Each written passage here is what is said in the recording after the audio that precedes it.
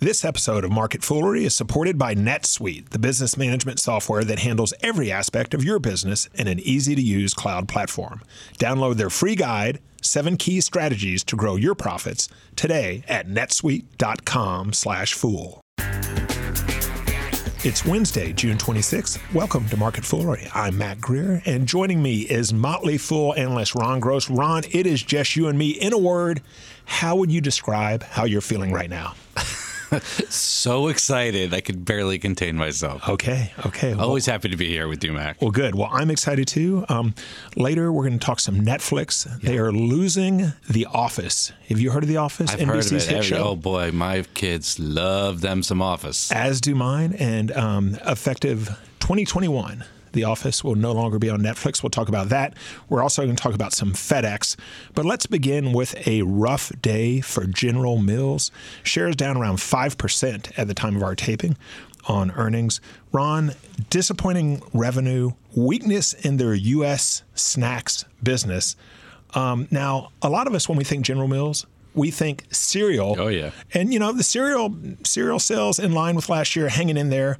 But they're not just cereal. They've got a number of brands, everything from Haagen-Dazs to Yoplait to pet food. But they are running into this trend of consumers eating healthier. Tough go. You got it. You know, what's interesting, actually, even with today's drop, the stock was up 25, 26% on the year. I would not have guessed that if you had asked me to kind of predict how the stock has done this year. So that was surprising to me. But you nailed it. It's everyone's growing preference for healthier breakfast and snacking options. It's hit all the companies, Kellogg, Mondelez, Kraft Heinz. It doesn't matter who you are. Certainly General Mills is not immune to that. Net sales, organic net sales, that's important in North America, fell 2%. That sounds healthy, though. It's organic. But importantly, because of their attempt to diversify and specifically the Blue Buffalo pet food company they bought last year, total sales was actually up 7%, and they saw a 30% increase in the Blue Buffalo pet business. So diversifying is working, but obviously they want to grow some of their brands, continue with some of their healthier brands. A focus on Haagen-Dazs, interestingly, not so healthy. Old El Paso Mexican, their portfolio of natural and organic foods, and their snack bars. They're really trying to kind of focus on growing those businesses. So I think the question that everyone wants to know is, where does this leave Bugles? Because I love in Bugles. My pantry, hopefully. You know Bugles? I love Bugles. Yeah. Have you ever had caramel Bugles? Oh, I don't think so. But when I was a kid, it was one of the most satisfying things to buy the bag of Bugles, and then you pretend that they are, in fact, Bugles, right? Well, you led a lonely childhood. You needed a hobby, clearly. But okay. that was just salt in a bag, which was why they were so good. Crunchy salt in a bag. This is true. And shockingly, not doing as well today with the health-conscious consumer. Yeah. So let's talk a bit more about the stock. Because as you mentioned, the stock's had a great last year, beating the market. But it's lost to the market over the last 5 years. Yeah. And shares now trading below where they were 5 years ago. And fun fact, still outperforming Kellogg. Yeah, woof. Woof, woof, woof. Yeah. So what's the bull case for General Mills? The bull case, I think, is that they're going to continue to diversify through acquisitions, but that's dicey because that bull case also has a bear case right around the corner. It's tough to do acquisitions correctly. You want to make sure you pay the right price. You want to make sure you go into the correct areas. I think part of the strength of General Mills over the last bunch of months was partly the result of the diversification strategy, Blue Buffalo being one that investors seem to be excited about. But it's tough. I mean, the stocks are trading around 16 times, not just General Mills, but a lot of these companies. And there's a reason for that. And the reason is a lot of uncertainty going forward. And we're going to probably still see weakness for some time until they kind of get their product portfolio straightened out. Okay, Ron, and as we wrap up here, looking back on your cereals, and they don't have to be General Mills. They can be Kellogg. They can be any. But how about some favorite cereals? By far, Captain Crunch is one of my favorites. With Crunch Berries? No, without Crunch Berries, actually. But Fruity Pebbles are just unbelievable. Really? Yes. Really? I love Fruity Pebbles. I always thought they were kind of overrated. Oh, my God. Was it the Flintstones marketing? Yeah. No, it was just they made the milk fruity-ish. And you let them get a little soggy. Oh, my God. I might have to have them today. Okay, let me hit you with some of my favorites and tell me how you come down. Apple Jacks. Boring, but my wife loves them. Really? Yes. Fruit Loops. Yeah, like a Fruity Pebble cousin. Count Chocula. Nah, too chocolatey for me.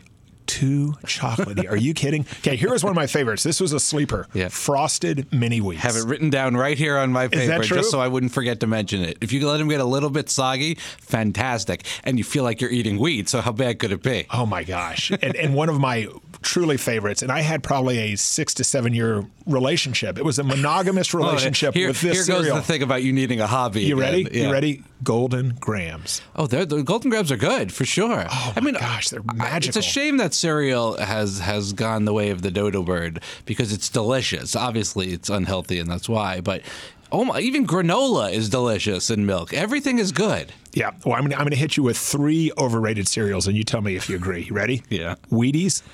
Oh God, yes. That's terrible. Rice Krispies. They do crackle, snap, crackle, and pop, but that's the only fun part of it. After that, it's like, okay. And then Cheerios. Yeah, oh my God, like eating cardboard. Yeah, Honey Nut Cheerios are okay. And then one more name I wrote down. You don't get this on those other channels. No. One more name I wrote down, and the word or the phrase I have written by it is "I'm not dead yet," is grape nuts. I always, when I was a kid, I always associated grape nuts with like being older. And now that I'm older, I still associate grape nuts with being older. You have to be like 80 to enjoy a good bowl of grape nuts. Yeah, so I've got a few more years, but I'm looking forward to it. Okay, let's move on. After that hard-hitting analysis, let's move on to FedEx. The stock not doing much on earnings. CEO Fred Smith said trade disputes and an economic slowdown have created, quote, significant uncertainty for FedEx Express. Ron, FedEx also facing stiff competition from UPS and Amazon as well. What do you think of FedEx's earnings? Yeah, the earnings are okay, but it's the forward guidance about U.S.-China trade tensions. They forecast a mid-single-digit percentage point decline in adjusted earnings for fiscal 2020. Investors don't like to see that. That I can tell you. As far as this quarter, adjusted revenue up 2.8%. Operating income down 7%, though, negatively affected by lower package and freight revenues at FedEx Express, higher costs at FedEx Ground, costs associated with their U.S.-based voluntary employee buyout. They are voluntarily retiring lots of employees there to cut costs. There was some strength, though. U.S. volume growth was up. Increased revenue per shipment at FedEx Freight and FedEx Ground. Some favorable incentive compensation expense declines. So there were some offsetting positives, but overall, you don't want to see a company like FedEx have an operating income decline. And let's talk about the competition, because when you look at FedEx, when you look at the stock, shares have lost to the market over the last year, and they've lost to the market over the last 5 years. But they're still beating UPS, okay? So right. if you want to feel better if you're FedEx, there you go. Hang out with UPS, right? But it seems like increasingly you've got traditional competitors like UPS, but you also have the Amazons, the Ubers. You have anyone with a car who may essentially contract their time and their services out to a bigger company to deliver. How does FedEx compete with that? Well, you're seeing that it's tough, and you're seeing that in the stock price. They're doing things like making it more convenient for folks to drop off and pick up packages. A perfect example would be they just said they're going to create drop-off and pickup sites at Dollar General's 8,000 stores. What that does, it puts 90% of the U.S. population close to a FedEx footprint of some kind. So they're trying to make it as convenient as possible. They're severed ties with Amazon for their express delivery service. They're making strategic moves and sometimes difficult moves because, as you say, it's a very competitive landscape out there. And Ron, before we get to our next story, I want to say thanks to NetSuite. Now, we know here at The Motley Fool that if you don't know your numbers, you don't know your business. But the problem that growing businesses have, the thing that keeps them from knowing their numbers, is this hodgepodge of business systems. It's just a mess. You've got a system for accounting, you've got another one for sales, you've got another one for inventory. Yikes! It's so incredibly inefficient, takes up a lot of time, sucks up way too many resources. And Ron, That's where NetSuite by Oracle comes in. It's the business management software that handles every aspect of your business in an easy-to-use cloud platform, giving you the visibility and control you need to grow. How does that sound? Sounds great. You know, I analyze companies all day, every day. You need to have the right tools in place, or you're just not going to be able to execute well. You absolutely do. And Ron, when it comes down to saving time and saving money and not having headaches, how do you feel about all those three? Take them in any order. I prefer as little headaches as possible on a daily basis. And you want to save time and money. Yeah, for sure. Well, you are in luck because with NetSuite, you save time, you save money, and you save unneeded headaches by managing sales, financing, and accounting, orders, and HR instantly right from your desktop or phone. That's why NetSuite is the world's #1 cloud business system. And right now, NetSuite is offering you valuable insights with a free guide, 7 key strategies to grow your profits at netsuite.com/fool. That's netsuite.com/fool to download your free guide, 7 key strategies to grow your profits. netsuite.com/fool. And Ron, our final story, Netflix. Let's talk some Netflix. Yeah. At the time of our taping, shares were actually up slightly. And that was a bit of a surprise because news coming out that NBC is pulling its hit show, The Office, from Netflix when that deal ends at the start of 2021. Now, interesting to see how this played out. The Office is produced by Universal Television. They held an auction. NBC bid $100 million per year for 5 years, edging out Netflix. Now, maybe they had a bit of an inside track. Sure. We were talking about that. Yeah. But regardless, The Office leaving Netflix in 2021. What do you think? I think it's a big deal in and of itself, but it's the bigger deal is this going to continue to happen? Is Friends next, for example? I think the answer is probably yes. Lots of folks watch Netflix for the repeats of their favorite shows, not necessarily original content that you and I were discussing earlier before the show.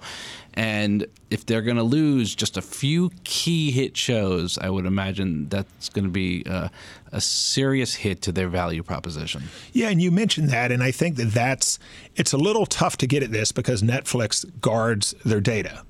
But I've always had kind of the Stranger Things theory of the case, that we would subscribe to Netflix if Stranger Things was the only show they had.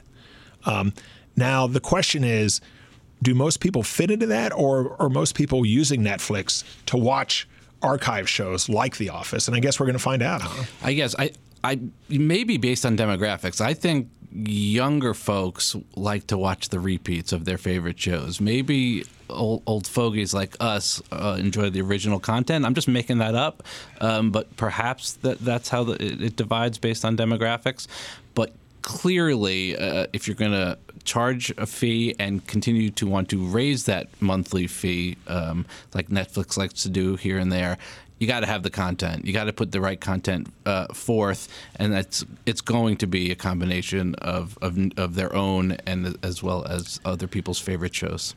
Well, Ron, as we wrap up here, I want to present you with my desert island question, where I ask you, if you're on a desert island and you have one of these stocks, and you have to buy one of these stocks for the next 5 years, what are you going with? General Mills, FedEx, or Netflix? And let me first back up and say that last week on the show that you were on, I mentioned that there's been kind of an internal debate here. One of our colleagues said, when you say desert island, I don't think you mean that. I think you may mean deserted island. I got a lot of great emails, so I don't want to relitigate this. I want to say I'm sticking with desert island. Okay. I feel good about the way I've been using it. Marjorie wrote, don't let other people's lack of finesse and painful, pedantic literalness limit your perfectly appropriate use of desert island. Besides, if the Gilligan's Island theme writers got it wrong, my faith would be destroyed. Wow. So thank you, Strong Marjorie. opinion there, Marjorie. Thank you. And Tim from New Jersey wrote, desert island is an island which has never been inhabited, which is and has always been uninhabited. Deserted island is an island which once was inhabited, but whose inhabitants left for one reason or another, whose inhabitants deserted it. I just want to say how great of our listeners to take time out of their day. So it's great. Extremely foolish because obviously we're kidding around, we're having fun here, but it's just so kind and fun of them to take their time. That's great. I love it, just to indulge me. And so the desert island question, General Mills, FedEx, or Netflix over the next 5 years, what are you going with? This is a toughie. I don't like any of them. but if I have to choose, I'm going to choose FedEx. FedEx. Yes. Let's see how I do. And how'd you feel about Alphabets? I like to make words with them, but the taste was nothing special. I agree. It's more the marketing, wasn't it? Right. Okay. Well, as always, people on the show may have interest in the stocks they talk about, and the Motley Fool may have formal recommendations for or against. So don't buy or sell stocks based solely on what you hear. Ron Gross, thanks for joining me. Thanks, Mac. That's it for this edition of Market Foolery. The show is mixed by Dan Boyd. I'm Mac Greer. Thanks for listening, and we will see you tomorrow.